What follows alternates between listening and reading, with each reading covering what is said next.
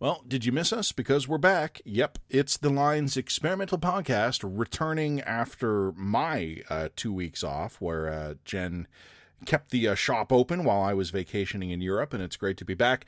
First of all, just as a programming note, we do expect to be back for the foreseeable future. We will likely be making a few changes to the podcast in the relatively near future, but we are hoping to maintain a roughly weekly publication schedule from here on out. And the other thing, just to mention to you, this is a great catch-up conversation between Jen and I. We hadn't really spoken in almost 3 weeks since I left, so we kind of got caught up on everything that's been happening in the news. Stick around. We cover a lot of ground, and we hope you enjoy the return to the Lines Experimental Podcast. Well, we're back. Technically, I'm back. You're back. I've never left. You can see the haggard look upon my face, the soulless death in my eyes. Your eyes don't look any different to me. Oh, well, fair enough. I want to tell you something. Tell me. So I took, because my wife and I are a team, we took our kids to Europe.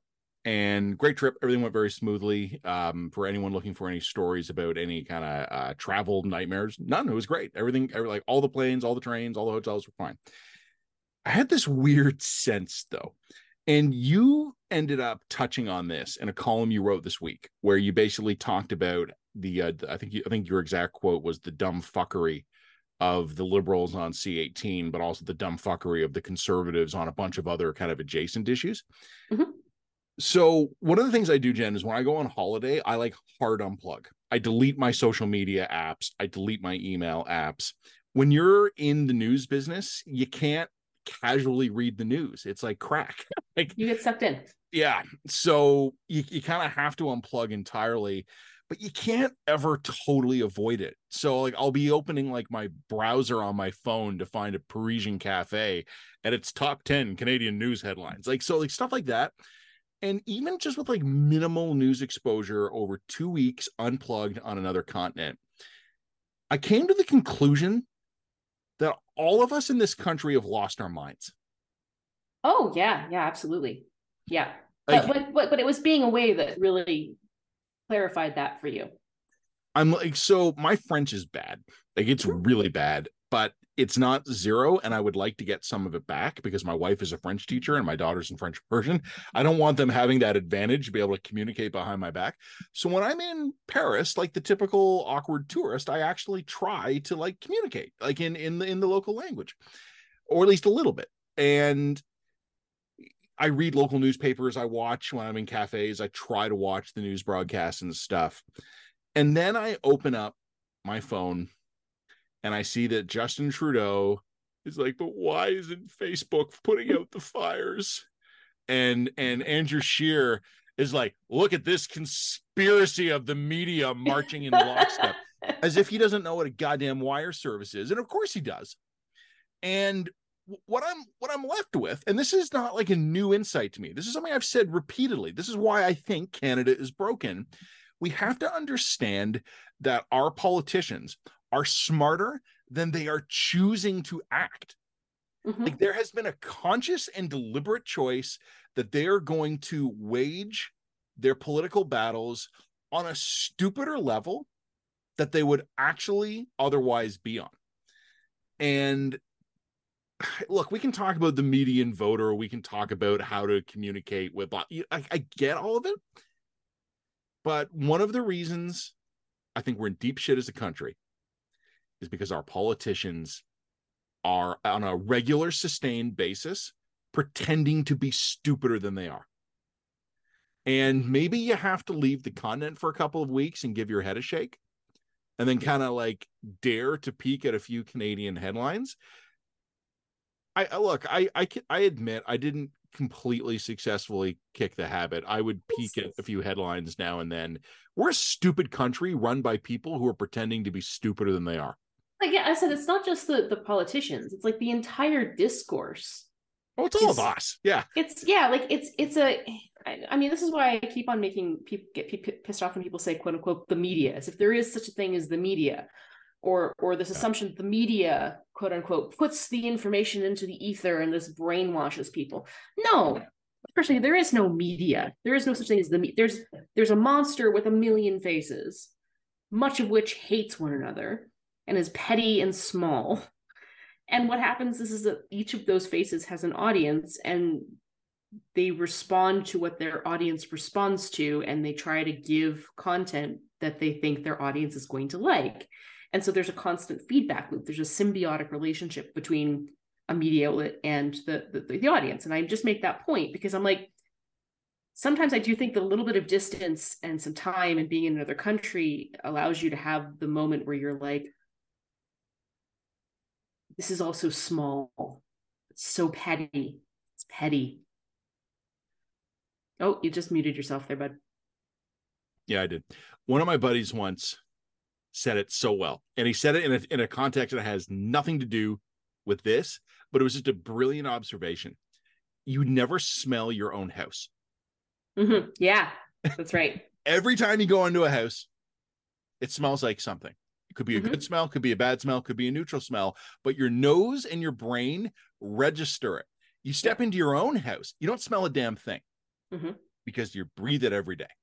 Mm-hmm. And then So you stepped out of the house, and then you just came long back enough just long enough to come back and caught you a whiff realized of the sheer house. stupidity. You know, you said it was bullshit. Yeah. It's so much bullshit. It's bullshit on bullshit on bullshit. Bullshit responding to bullshit. Sorry, my phone's going off here. I have friends in from out of town. We're making dinner plans, so my phone's going a little nuts. I'll just mute that. But yes, it's bullshit. It's straight up bullshit. And you know, this is a point we've made before. The conservatives in this country are nudge, nudge, wink, winking at some really dark, bullshitty conspiracy fringe things. And the liberals are right to condemn them on that. But the liberals then just pivot and shove some slightly different brand of bullshit down the gullets of Canadians. Yeah, so it's like, what brand of bullshit do you want today? You want the liberal bullshit brand? Do you want the conservative bullshit brand? Or do you want the Jagmeet Singh NDP? Why is Galen Weston personally causing inflation brand of bullshit? Or the one that really got me annoyed today, or not today, but earlier this week, was when I saw like Catherine McKenna and the sorts of liberal types being like, the conservatives are responsible for the wildfires because they're against the carbon tax. They're arsonists. I'm like, that doesn't make any fucking sense. Makes no sense. Just so that we're clear. That one of the you and I didn't talk much when I was on vacation. It's not because I don't love you, but it's just because I deleted most of my messaging apps. Also, I refused to speak to you. I made a big point of it. Yeah, that was obvious. I didn't want to read too much into it. One of the things I did tell you, though, was when we started the line almost exactly 3 years ago, like the anniversary might actually have passed while I was in Europe.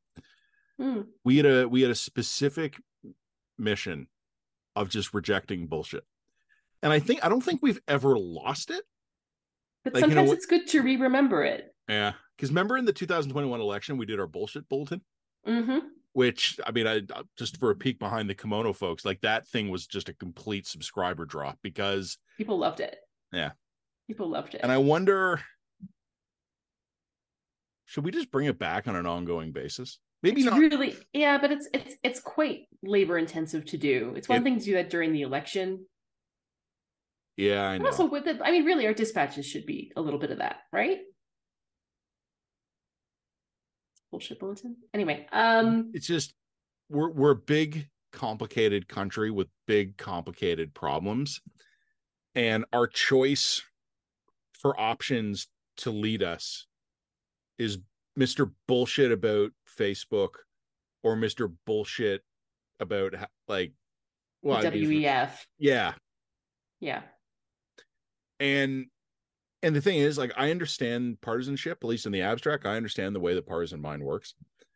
Or, well, no, I don't. I appreciate the fact that the partisan mind works that way, which is, I guess, a different thing. But the partisan mind is actually the dumbification of the mind. The second you buy into a kind of tribal mentality, you are sacrificing about 20 IQ points to the altar. What you're doing is you're basically outsourcing some degree of your own critical thought to a leadership committee. Yeah, that's right. And you will be told what to think and what to feel. Now, I happen to know for a fact many well-connected partisans are fully aware of the fact that half of what they're saying is bullshit. But I think a lot of the base isn't. Yeah, that's right. Yeah. Like there are people the loyal out there. foot soldiers do not understand that. Yeah.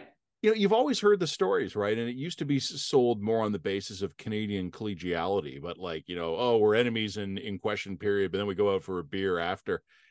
And it used to be kind of held up as an example of how nice Canadians are. We don't let political issues divide us. We're actually all friends when the cameras aren't running. I'm starting to think of it more as a clique of the guilty. Like they're all conspirators in the bullshit dumbification of an entire country. And when they go out for a beer after, it's not because we're such a nice country full of such nice guys. It's because they're in on it. Yeah, I could see that. Tangential to this.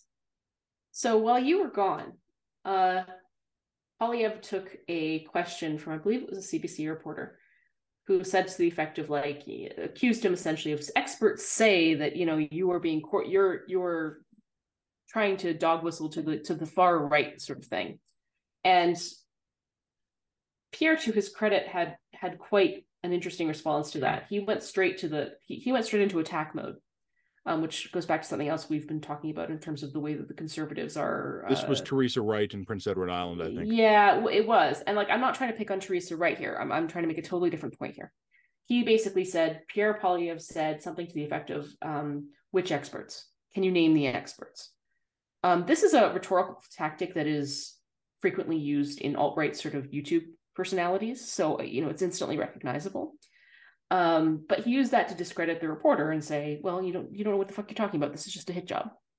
But it was very effective. It was very effective at shutting her down. I came away from that whole observation with a totally different observation. And that was, what do we mean by the term far right now? Because I'm not trying to pick on Theresa Wright. She was doing her job. I understand what she was trying to do. She was trying to get a bit of a gotcha, but that's what you do sometimes. That's what it is. And if you're a politician, you have to be able to handle that and be prepared for it and to be able to answer those questions. And bluntly, Pierre Poilievre does wink and nudge at some conspiratorial elements out there. Like 100%, he does. I mean, I've written about that myself. But when you use the term far right, and it's not just Theresa Wright doing this, this has become ingrained in the lexicon. It's become a term of art that we, in journalism even, are using without really thinking about what the meaning of the term is. I don't know what far right means anymore. No, me neither. And I could have told you even 2 or 3 years ago. Yeah, if you were to use the term far right 2 or 3 years ago, my assumption would be you're talking about skinheads. You're talking about white nationalists. That would be my assumption. Now, I think the term far right has been broadened to the point of uselessness as a term. I think that now what Theresa Wright was trying to get at was, you're pandering to conspiratorial populists. Mm-hmm. I don't think she was actually accusing Pierre of pandering to racists, because I don't think that that's what the term means anymore. Now, there's two things to discuss on that. One is sort of like the broadening of the use of the term far right as a term of art. You have people on the progressive side of the linguistic divide who are trying to broaden what counts as far right, and I'm using that term in quotes, because they're trying to push conservative ideas outside of the Overton window, right? They're trying to associate it with racism, demagoguery, all of that kind of stuff. So now all of a sudden, you know, if you have pretty reasonable critiques of the WEF, they can label you as saying, well, you're pandering to the far right, right? Like this is a rhetorical trick. It's a rhetorical term of art, which is fine as a strategy. But if that's what's happening, then we as journalists shouldn't be engaging in that rhetorical trick ourselves. We should be endeavoring to use terminology that is clear and has clear meanings. If you think Pierre Poilievre is pandering to a particular demographic, identify what demographic that is. And say how he's pandering to it.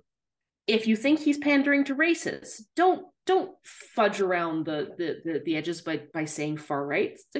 Are you pandering to racists? Was this fundraising emails a pander to racists? If you think he's pandering to, as I said, conspiratorial populists, I can understand what a conspiratorial populist is in my head. I can visualize that. Okay, so accuse him of pandering to conspiratorial populists. You know what I mean? Like use terms that have a clear and identifiable meaning. I don't think the term far right, again in quotes, does anymore. And therefore, from a journalistic perspective, I think it's of limited to no value. Yeah, I agree. That's something that I was kind of pondering in my head, and I was thinking maybe I could write a column about it, but maybe it's a good dispatch. I don't know. And again, I'm not trying to give Teresa right. She's already taken enough shit. She's not the only journalist who's, I mean, I'm sure I've used the term far right in recent terms. It's become ingrained in the lexicon, but it's become so ingrained in the lexicon that we're not thinking when we're using it anymore. And I think that that's potentially a problem. There's a couple, I mean, God, that's meaty stuff. You've given me a lot to reply to there. The first thing I'm going to say, and I'm with you, I'm being on Team Teresa here. I like her. She's very good at her job. And she's not the first person to get rhetorically punched in the face by Pierre Poilievre like that. And she's not going to be the last. Not going to be the last. Absolutely. And you and I have written repeatedly about this. This is a deliberate strategy. Poilievre is trained to do this. He is media trained to receive a question and punch back. It's not, I mean, I think it probably suits his combative personality because it certainly aligns with his persona in the House of Commons in question period. He's always been known as that kind of aggressive, scrappy. He's literally that dude. This is not a persona. He is that dude. Yeah. That's fine. But I also think you can take someone's natural, I don't want to say strength, but qualities and train to that. And there was an occasion in the 2021 election where the mask slipped a little bit with Justin Trudeau. And I don't, what I mean by that is that for a second, you could sort of see, it's like in some old 50s sci-fi where like his forehead fell open. You could see all the gears whirring behind it, like in a Twilight Zone episode. It was somewhere in Ontario, and Justin Trudeau was asked a question. I don't even remember what the question was, but I remember it was a really good question. And it kind of wedged him a bit. And Trudeau went, and they stopped. And he paused for like a second or two. And then he said, "We will never apologize for a woman's right to choose. We will never apologize for a woman defending a woman's right to choose." And I remember thinking at the moment that was such an interesting insight into how he had been media trained. When given a question you don't want to answer or you're not prepared for, reply with a select number of talking points because that'll become the clip. And even if people like you and I are calling him on it, even if it makes the news, which this one did, it's still going to be you delivering a message you want to be seen delivering. And that is not an accident. It's media training. Yep. And when Pierre Poilievre is asked a question, like, you know, experts say, whatever the exact phrasing was, his response is not off the cuff. He's drilled in it. And you and I have talked repeatedly about this. I've heard Matt Walsh do this exact same rhetorical tactic. Who are your experts? What are your sources? Asking people on the spot to go back to their, and source what material. That means, source material. And what that tells you as a journalist is that if you are expecting to square off or you want to do the gotcha with Pierre, don't bring a gun, or don't bring a knife, or sorry, don't bring a knife to a gunfight. Yeah. Don't bring a knife to a gunfight. Yep. If you want to accuse him of this, have your receipts ready. You want to go gotcha you. I'm not saying that's hate. That's part of the game. That's part of what we do. But be prepared to defend yourself and be prepared to do this. And I would also say to my media contemporaries, go watch some Ben Shapiro. Go watch some Matt Walsh, see how they work rhetorically, because you will have a much better understanding of how Pierre Poilievre is approaching these problems and these questions if you can do this. I mean, these guys literally do these campus tours where they go and they get heckled by progressives and they get questioned by progressives one after the next, and they just sit there and they take it over and over and over and over again until they have their responses so pat that it's hard to break through on any of these issues. Pierre's are taking notes from that. You can see clear parallels between his rhetorical style and these guys. So you as a journalist, I don't care how progressive you are, whatever, you need to spend some time watching these guys because you need to understand how this guy thinks and fights. Yeah.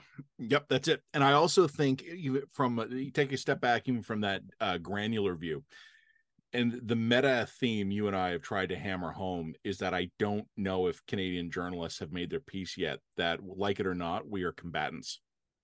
And like there has been a decision in the Conservative Party to run against the media.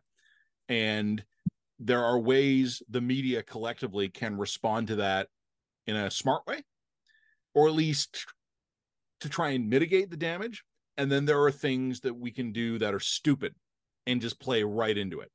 Yeah. And I think and being the glass-eyed progressive 20-year-old who stands up to like land a question on Ben Shapiro on abortion is not the smart way to respond to this. Yeah.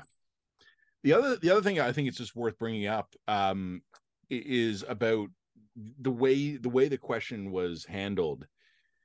I would encourage everybody, if you're interested enough in Canadian politics to be listening to Jen and I when we talk every week, sign yourself up. Maybe get a dummy email address to do it. It'll make your life easier.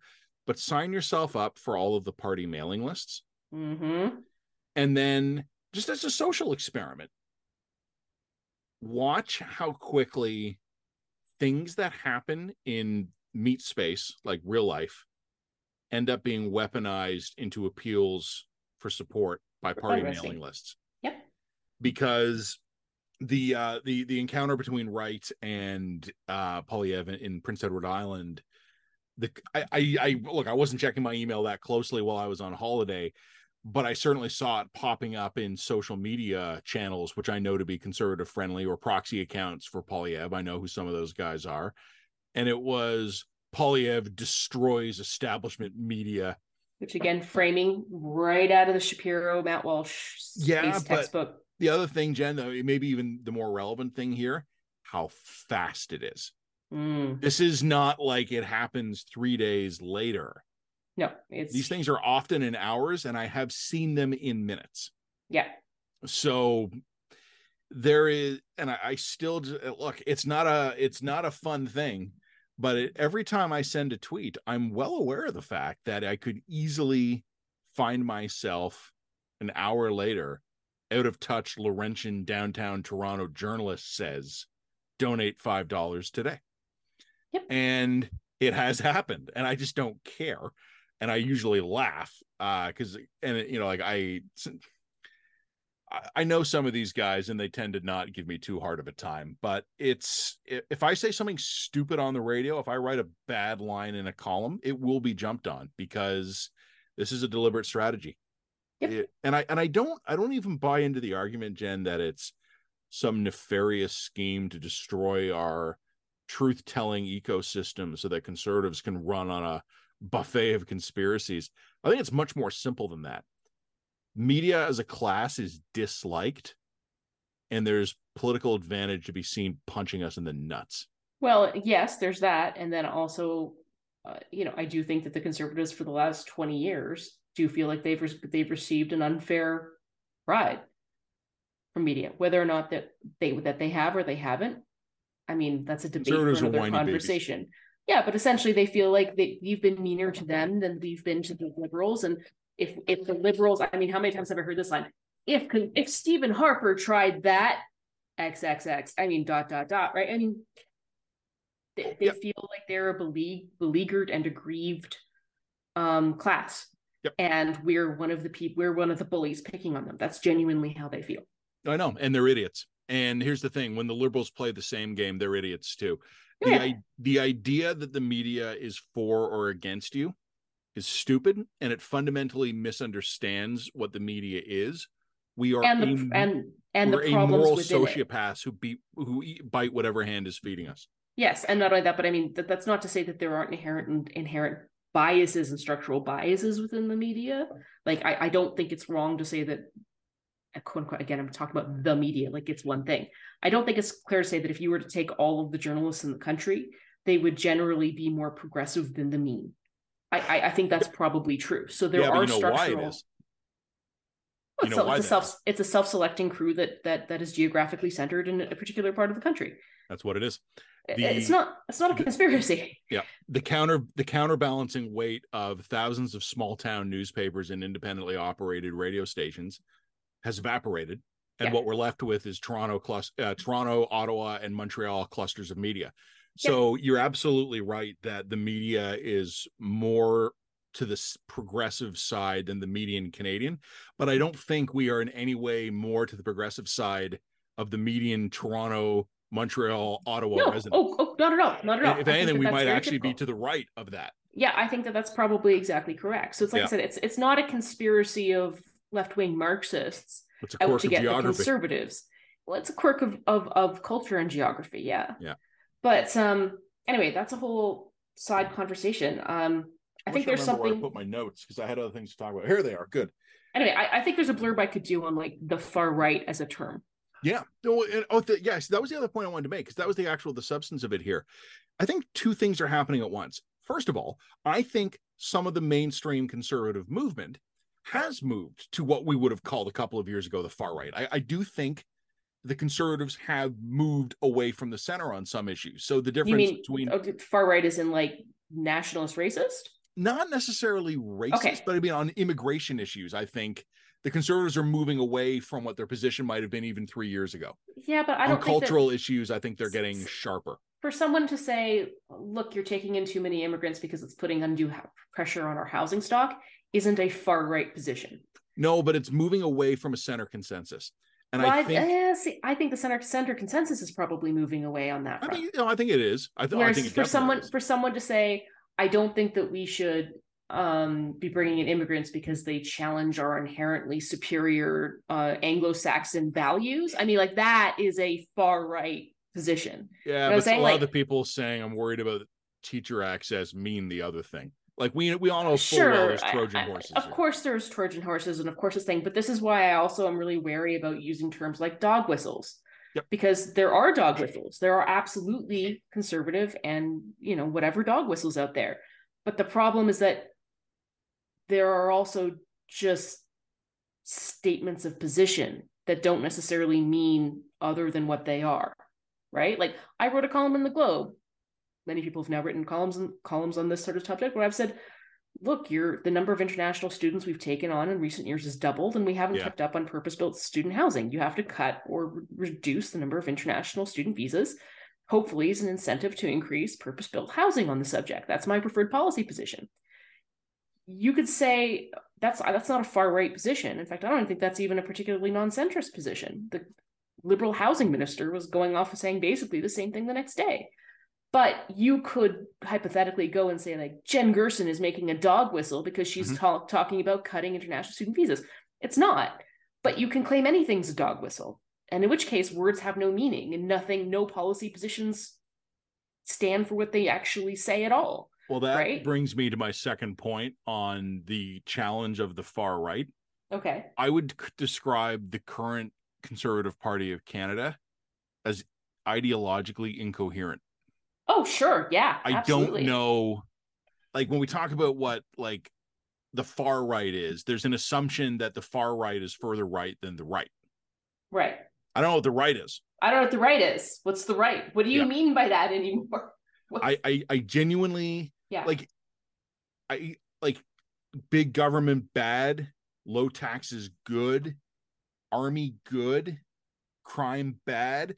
But like other than really big broad strokes, I don't think, and this is not a new development either, I think the ideological basis of Canadian conservatism exhausted itself in around 2013 2014. Sure. And I think what had happened was that Stephen Harper brought together the disparate tribes of Canadian conservatism, and there was a fairly finite list of things that they could all agree on. And by around 2013, 2014, they'd done them all. They had scrapped the wheat board and the gun control and the long gun registry. And then there should have been a process of like intellectual renewal for Canadian conservatism, but we didn't get that. Instead, what we got in the 2015 election was a barbaric cultural practices hotline and a $10 a year textbook tax credit. So now what we have is a kind of conservatism and again, I'm going to use a loaded term here, that is fundamentally reactionary. Yes, So that's exactly it. I don't necessarily mean reactionary is all bad. No. It's supposed to be, especially opposition parties. You have to be reactionary. Well, no, but reacting to things like inflation and how high housing prices that's reasonable. You're reacting to a problem. That's fine. But yeah, you're right. I don't think that there's an ideological coherence anymore. It's reactionary sort of policies, some of which are overdue, and some of which are just own the libs.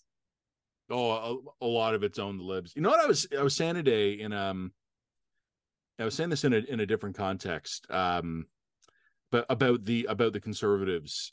Someone had asked me online, because there's been we'll talk about this more substantively in a minute, but there's been a lot of bad polls for the Liberals over the last couple of weeks.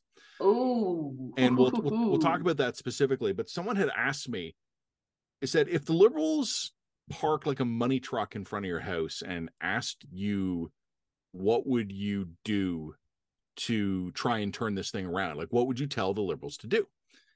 And I answered very honestly, which is, I said I would go massively negative on Pierre Poilievre, and I would start rolling out small, achievable deliverology wins so that you could be seen fixing problems.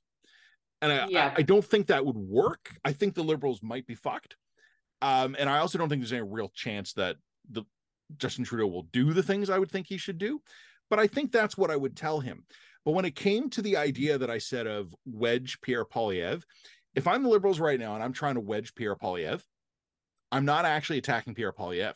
I ignore him entirely. You know who I provoke? You know who my target is if I'm trying to get the Conservatives in a culture war fight? Jordan Peterson. I am doing everything I can as a Liberal strategist, hypothetically, to enrage influential right-wing Canadian social media figures, because those will start pushing the base, correct, for a more reactionary space, and then you're going to have Pierre basically being pulled forced by his own again and again and again to adapt a position. We, like, not mention that, because that's smart. Too late. Okay, so here's another interesting thing, is that, look, the responsible political position, I think, is exactly correct. You go extremely negative on Pierre personally, and you roll out achievable small policy wins to show that you're a sane, sensible, centrist government. Fixing problems Canadians have. Fixing reasonable problems. Get your head out of airy fairy, pie in the sky, net zero crap like that.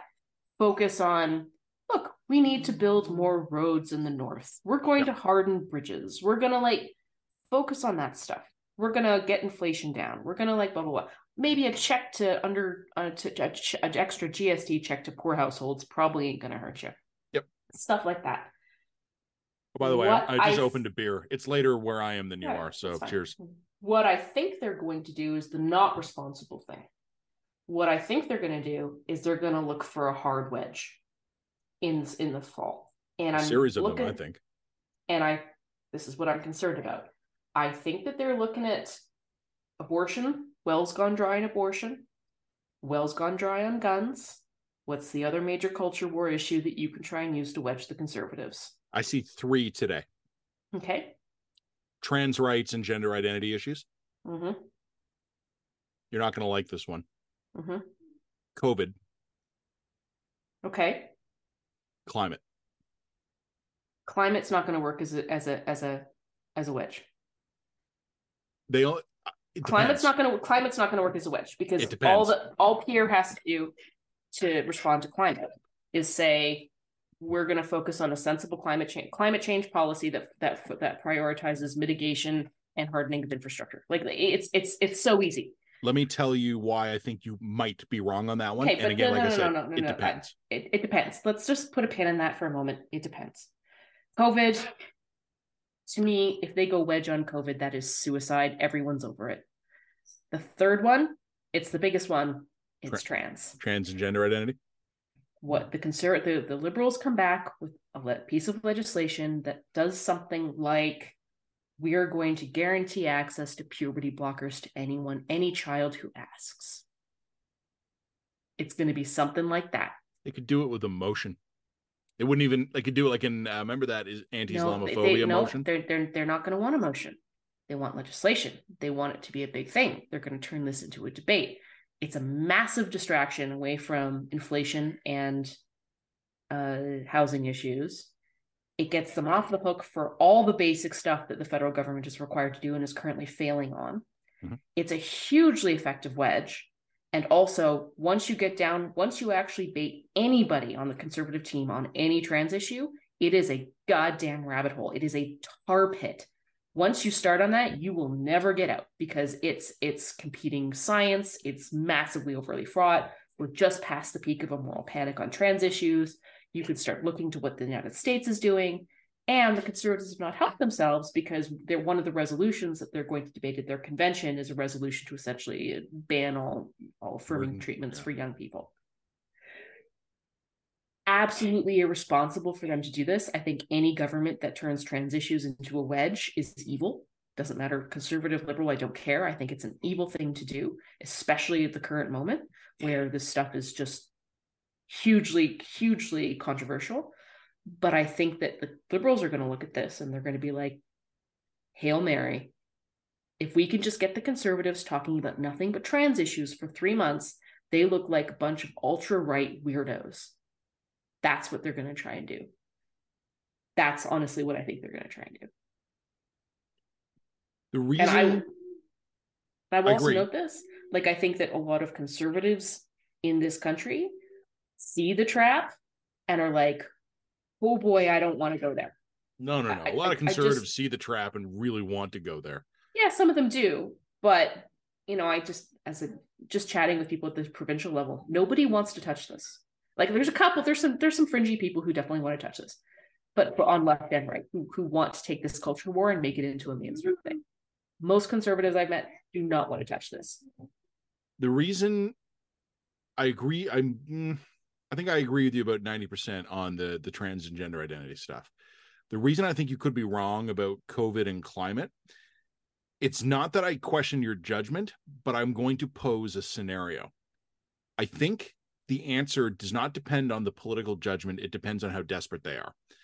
Because when they make these decisions, if they are making the decision and the assumption is we still have a chance to win, then I think they leave COVID and climate off the table. I think they pick probably, as we said, the trans and gender identity wedge, and they're like, we can win on this one.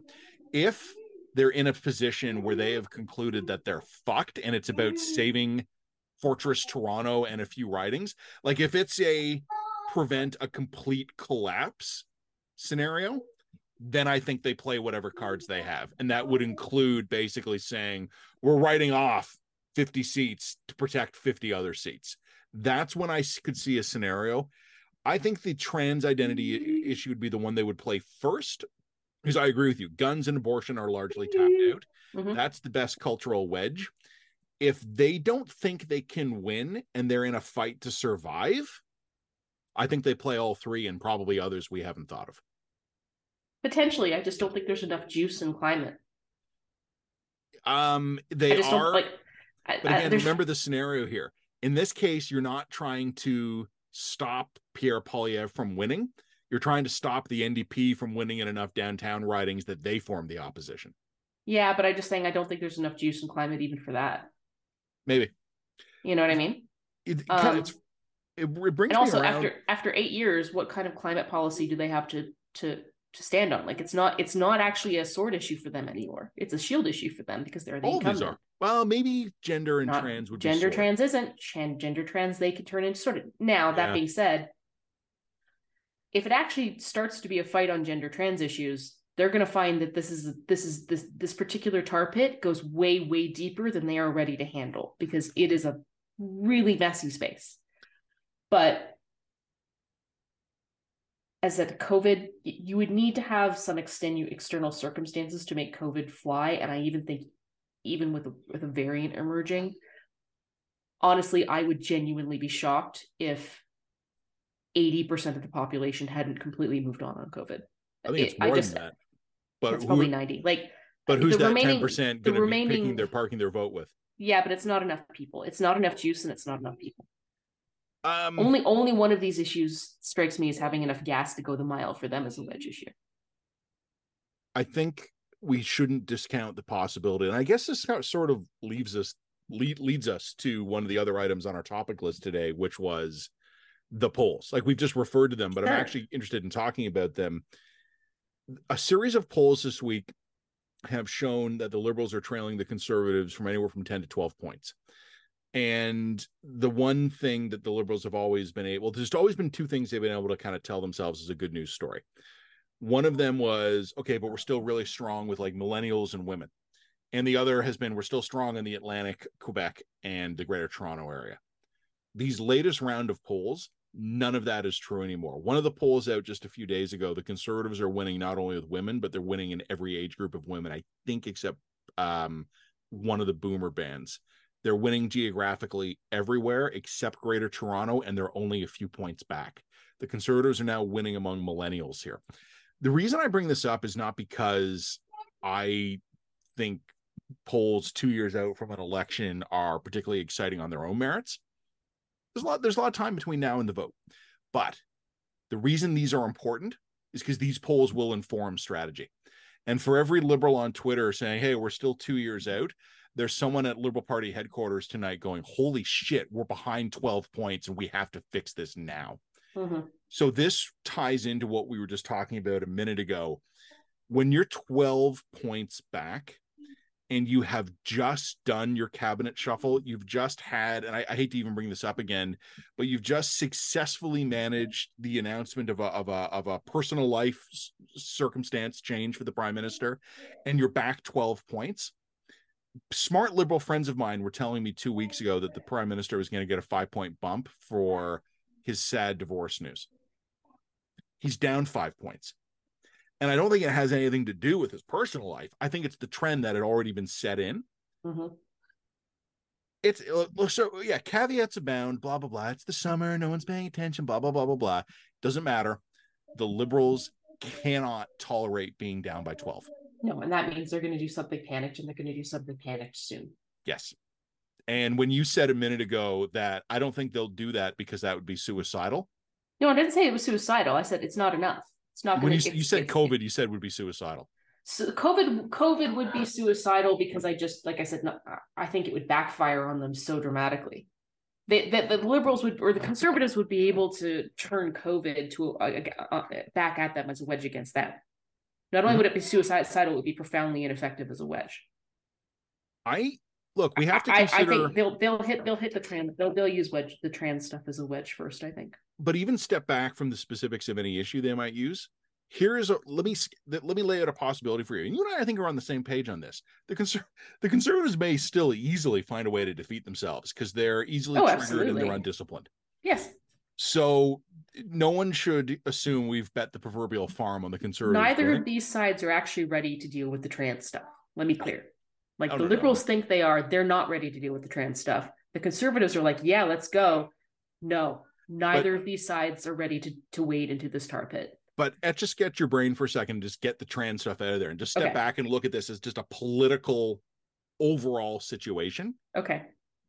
I'm not convinced that the Conservatives, if they play their cards right, and that's a gigantic if, I don't see a single issue that's a slam dunk for the Liberals right now. And when you said a minute ago on the COVID front, possibly that the Conservatives would turn this around, I think the Conservatives with bail reform found an answer to the Liberals on guns. I don't think they ever found an answer on abortion, but I think the Liberals realize they've played that out. On housing, quality of life issues, cost of living issues, the climate change, you said 8 years of a failed record. Can you think of a single issue right now that would be a slam dunk for the Liberals to not have turned against them? Trans is the only one. I don't even think that's a slam dunk. I think the Conservatives could turn that against them. Potentially, but they can only win a Pyrrhic victory on it. That's the problem. I think, a couple of months ago, Canadians were treated to the spectacle of discovering that critical cabinet ministers in charge of national security and public safety related portfolios were not regularly checking their emails. Nothing has fundamentally changed. What we're talking about here would be require the Liberals to be absolutely at their A game. And it is 100% possible that they find a way to turn this thing around and win, but they've got to be good. They got to be smart. They got to be disciplined, and they got to be lucky. Luck is out of their hands. The other three, I'm not seeing any sign of it. Nope. Fair. Like you're saying that they could be so stupid that they stumble onto one of these other witches. I think, well, I mean, look, luck, you can't predict luck. It can go either way. It's very, like, look, it is 100% possible that the Conservatives are going to fuck it up. The Liberals will have just enough juice left to hold just enough ridings to deny Pierre Poilievre a clear enough victory, and the Conservative Party disintegrates into a puddle of goo. It's possible. It's also possible that every single thing the Liberals throw at the Conservatives over the next 3-4 months as an attempt to wedge them is effectively batted away by the Conservatives, who are ready for it and basically just say successfully, they're only talking about this because you can't afford your mortgage. Yeah. That could work. Yeah. And I don't know, like, honestly, your guess is, and anyone's guess is as good as mine, which one that is. But those two scenarios are both plausible.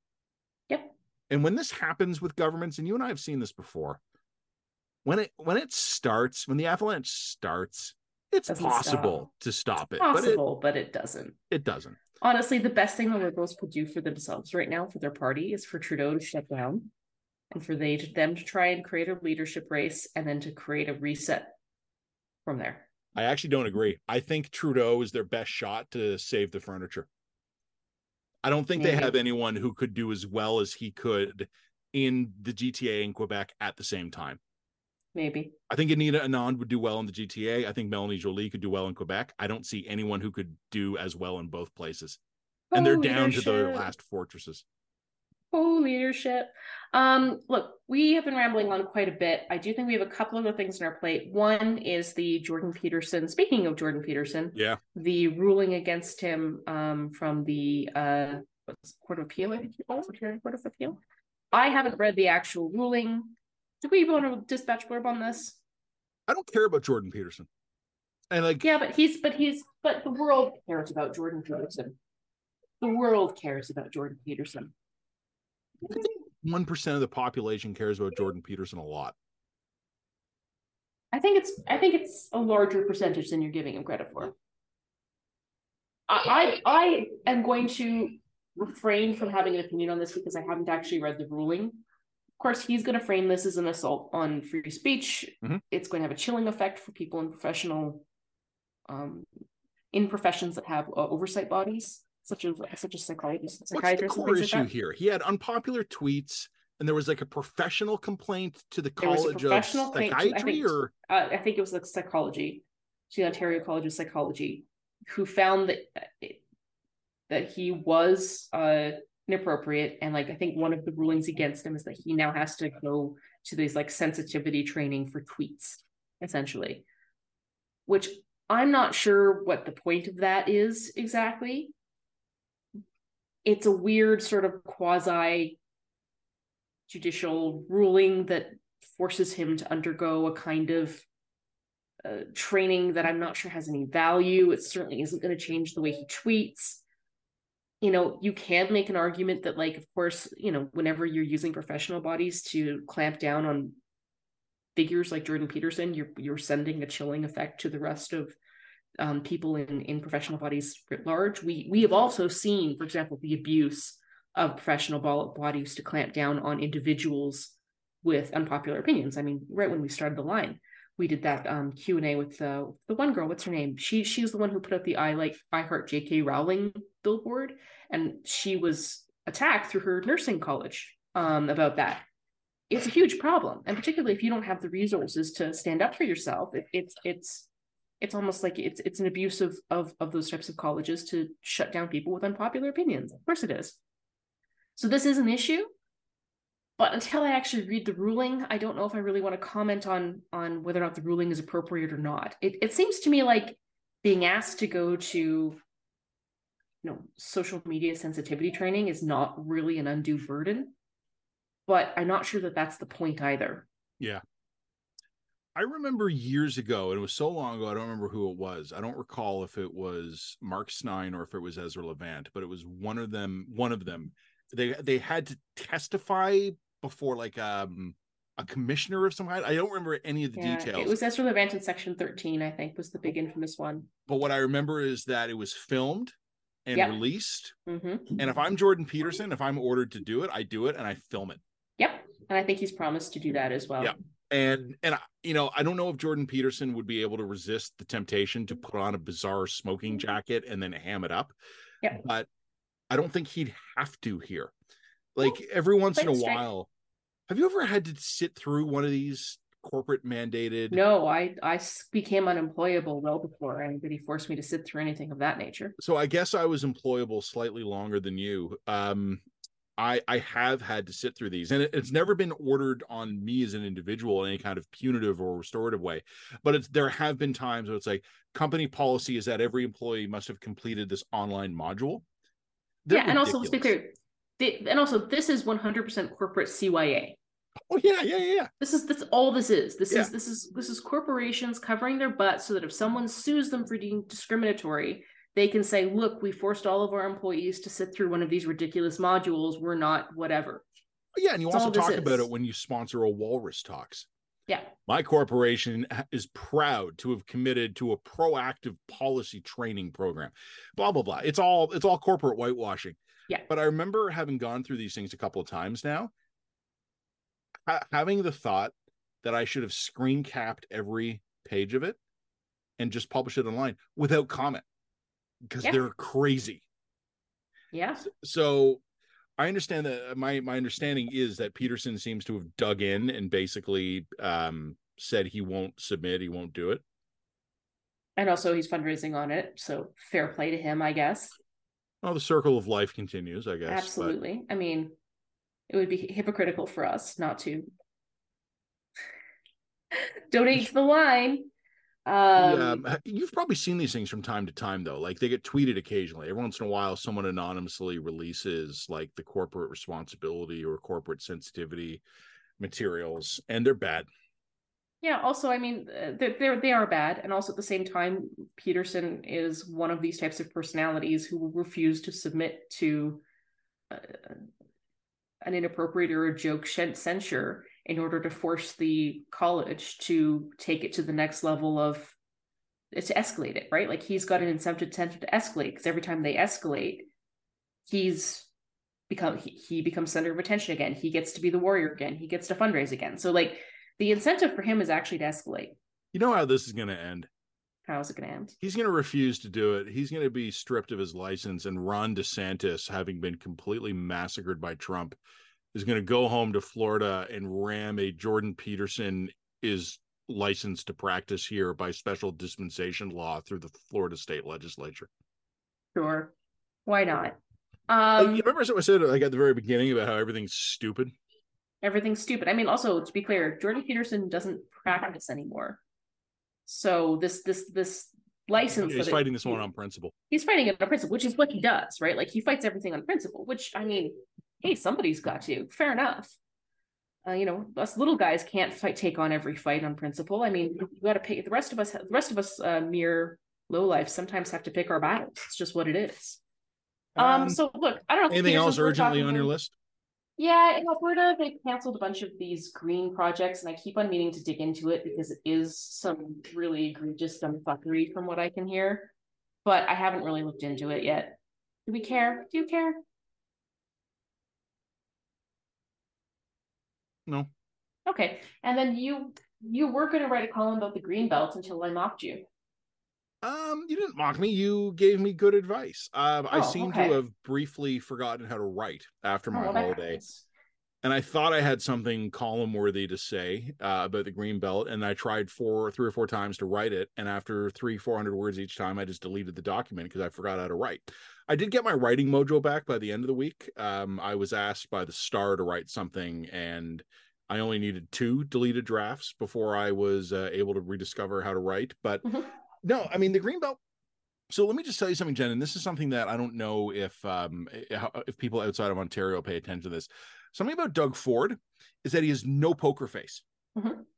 you can basically read everything you need to know about the state of things into how Doug Ford looks when he steps out of a conference room.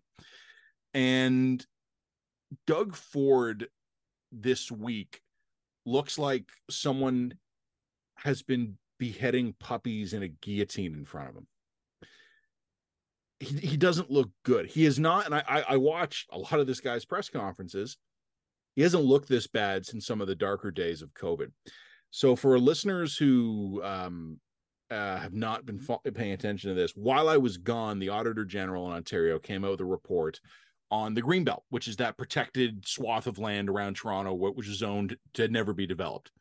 And there had been allegations that when the Ford government had announced that little pieces of it, not huge on the huge scale of it, but thousands of acres would be opened up for development.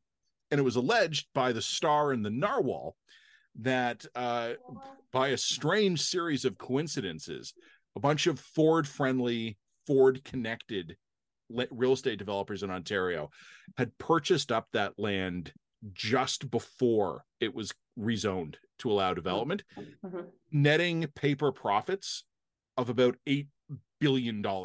Because before, the land had no value. All of a sudden, it's incredibly valued. So the Auditor General's report basically comes out, and it's I'm simplifying this because I'm mindful of the time here, but it basically confirms it. It basically goes, yup. Like, if I could summarize the AG report, it's yup.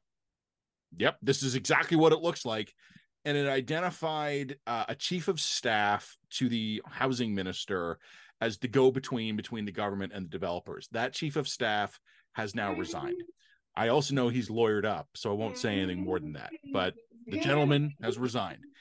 What also happened this week was that how the Ford government started this week, on the one hand, totally having that staffers back, at least officially, and then the staffer is now gone.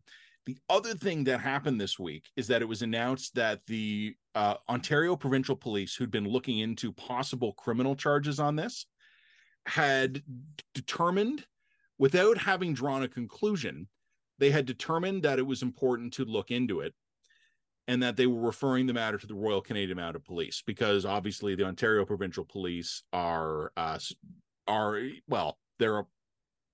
part of the Ontario government, right? They're under Doug Ford.